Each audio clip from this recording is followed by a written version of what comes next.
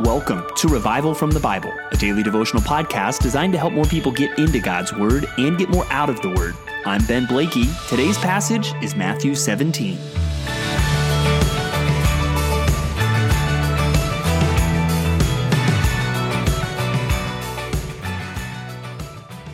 The Christian life should be one of confidence. As we have seen, it should be characterized by faith and not by fear. But as we dig deeper into the nature of that, especially confidence, you come across some people and they are just naturally confident, naturally bold. And sometimes that confidence is because they're confident in their own abilities. And one thing I want us to see today is that the confidence of the Christian life does not come from our own ideas, from our own strength, from our own abilities. It comes through faith in Jesus Christ. Our confidence is in Him. Now, let me show you how we see that in our reading today. Our reading today begins with the Transfiguration. And I do think there is a link here between this story of the Transfiguration and how chapter 16 ended, with Jesus saying, "There are some standing here who will not taste death until they see the Son of Man coming in His kingdom." Well, now, boom, after 6 days, Jesus takes some of them, Peter, James, and John, and led them up a high mountain by themselves. And He was transfigured before them, and His face shone like the sun, and His clothes became white as light. And behold, there appeared to them Moses and Elijah talking with Him. So here they get to see Jesus in a glimpse of His glory. Even you think at Christmas time, we sing those lines in Hark the Herald Angels Sing, veiled in flesh, the Godhead see. All right, well, here the curtain gets pulled back. I mean, He's still, it seems like in a physical body, but there is a radiance to it, right? His clothes became as white as light. His face is shining.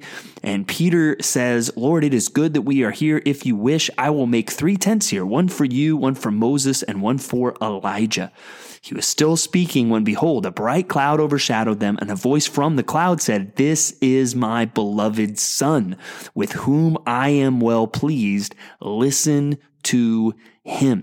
So here in this moment, you get another, similar to the baptism, a stamp of approval from the Father.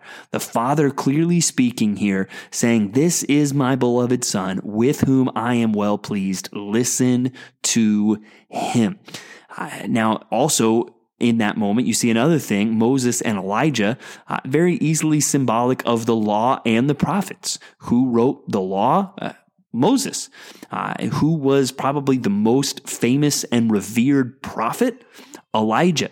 So you see Moses and Elijah here with Jesus and the Father saying this, and consider again how this fits in with the broader book of Matthew.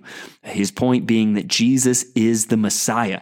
Wow, the Transfiguration, such a clear point really in that argument, the voice of the Father Himself saying, "This is my beloved Son, with whom I am well pleased. Listen to Him." And it's interesting there, even just that command, listen to Him. And if you think through, again, as we think through what we're seeing in the text and what is always true, really, we're getting a glimpse into who Jesus is, a vision of Him in His glory. And then we see this idea that He is to be listened to. That is something we need to hear today. Listen to Jesus. And I like how it comes in context after Peter is talking. God saying, "Listen to Him." And sometimes we need to do less talking and more listening to Jesus. And then after this story of the Transfiguration, there's this discussion about Elijah. And again, we get the commentary from the text, how this is pointing to John the Baptist. But another thing to note in there is Jesus is highlighting how John the Baptist suffered and Jesus, the Son of Man, will also suffer. And you're going to see that later in the chapter. Remember, we just read in chapter 16 how Jesus starts to more clearly state that He will suffer and die. We see that again here in chapter 17. 17, starting in verse 22, where Jesus says the Son of Man is about to be delivered into the hands of men, and they will kill him, and he will be raised on the third day. So he is highlighting the suffering that is to come. But then one of the other main episodes here in chapter 17, where I want us to think more about this idea of confidence, is this story when they come back to the other disciples, they come back to the crowd. There's this man with a son who, it says here in Matthew, is an epileptic. And he's saying the disciples could not heal him. And look at what Jesus says in verse 17. And Jesus answered, "Oh, faithless and twisted generation, how long am I to be with you? How long am I to bear with you? Bring him here." And then Jesus casts out the demon, and the disciples come and they say, "Why could we not cast it out?"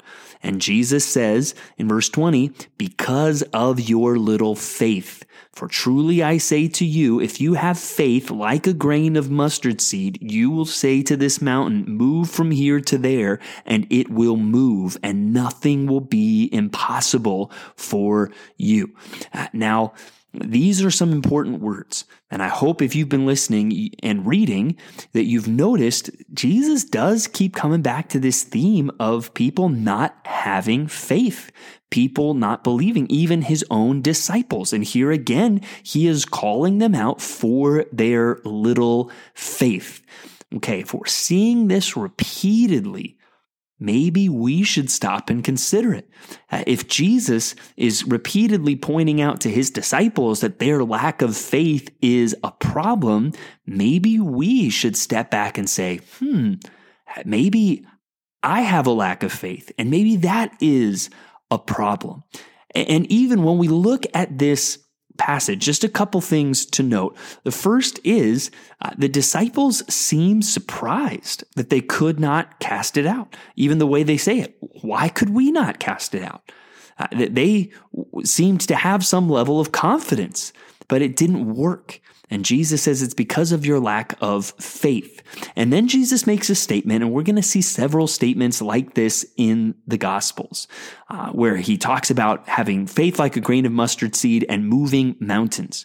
And it's easy for us, I think, in our response to this to instantly start backing away and just say, well, that can't be as good as it sounds because either of my personal experience or because, well, I've seen this verse twisted and misused. And yes, this verse has been twisted and misused. And so we start backing away and kind of really robbing a verse like this of its power, where what I want us to do in response to these verses is to lean into them. Hey, Jesus is repeatedly telling his disciples they need more faith. And he is describing the power that faith can have for those that trust in Jesus. And so we need to consider that for ourselves, that faith is meant to be powerful, and even a little faith can be a very powerful thing. Now, I want to connect a couple of the stories here when we say, well, what does that look like? Well, remember what it says, and we'll read this later in our journey through the New Testament. In Romans, it'll talk about how faith comes from hearing, and hearing from what? I heard some of you say it just now, hearing from the word of God. And that's where when we think about this faith, one way I think this verse has been misused is faith becomes a very fuzzy, nebulous idea. And we all start sounding like George Michael singing, "You just gotta have faith." And in what? What does that even mean? But that's where even in Christian circles, you see that just kind of thrown out. You just gotta have faith. Well, that's where I want to connect it to what the Father says at the Transfiguration when he talks about his beloved Son and commands the disciples to listen to him. You want to have stronger faith? Be quiet and listen to Jesus. Listen to his word, and your faith will grow. So have faith. But have faith in the word of God, faith that comes from listening to Jesus, the glorious King. That's where a growth in faith is going to come from. So the Christian life should be confident. It should be full of faith, but that confidence and that faith can't come from ourselves. It has to really be based on Jesus Christ and His Word. So I hope you take those things away today. Finally, we see the last thing in the chapter, this story of the temple tax, and Jesus even making this illustration that, hey, sons are kind of exempt from this, right? But even just notice how Jesus in verse 27 says, however, not to give offense to them. He instructs Peter to go and find this fish that's going to have the shekel in it. Even Jesus, there's a moment where he said, hey, I don't have to do this, but so I don't give offense, I'm going to do this anyways. That's something we're going to see elsewhere in the New Testament as well. There are times as Christians where we could say, hey, I have a right to do this, or I have a right to not do this, but to not give offense, okay, I'm going to do this or not do this anyways. And just a good lesson from Jesus there. But I pray that as we read through the book of Matthew, where this becomes such a theme, our faith is strengthened, and not just a nebulous faith, not just a vague faith, but a faith in King Jesus and in His Word. And I hope you've been built up in that today. Thanks for digging into God's Word with me today on Revival from the Bible. For more resources, check out revivalfromthebible.com. To learn more about Compass Bible Church Treasure Valley, go to compassbible.tv. The grace of our Lord Jesus Christ be with you.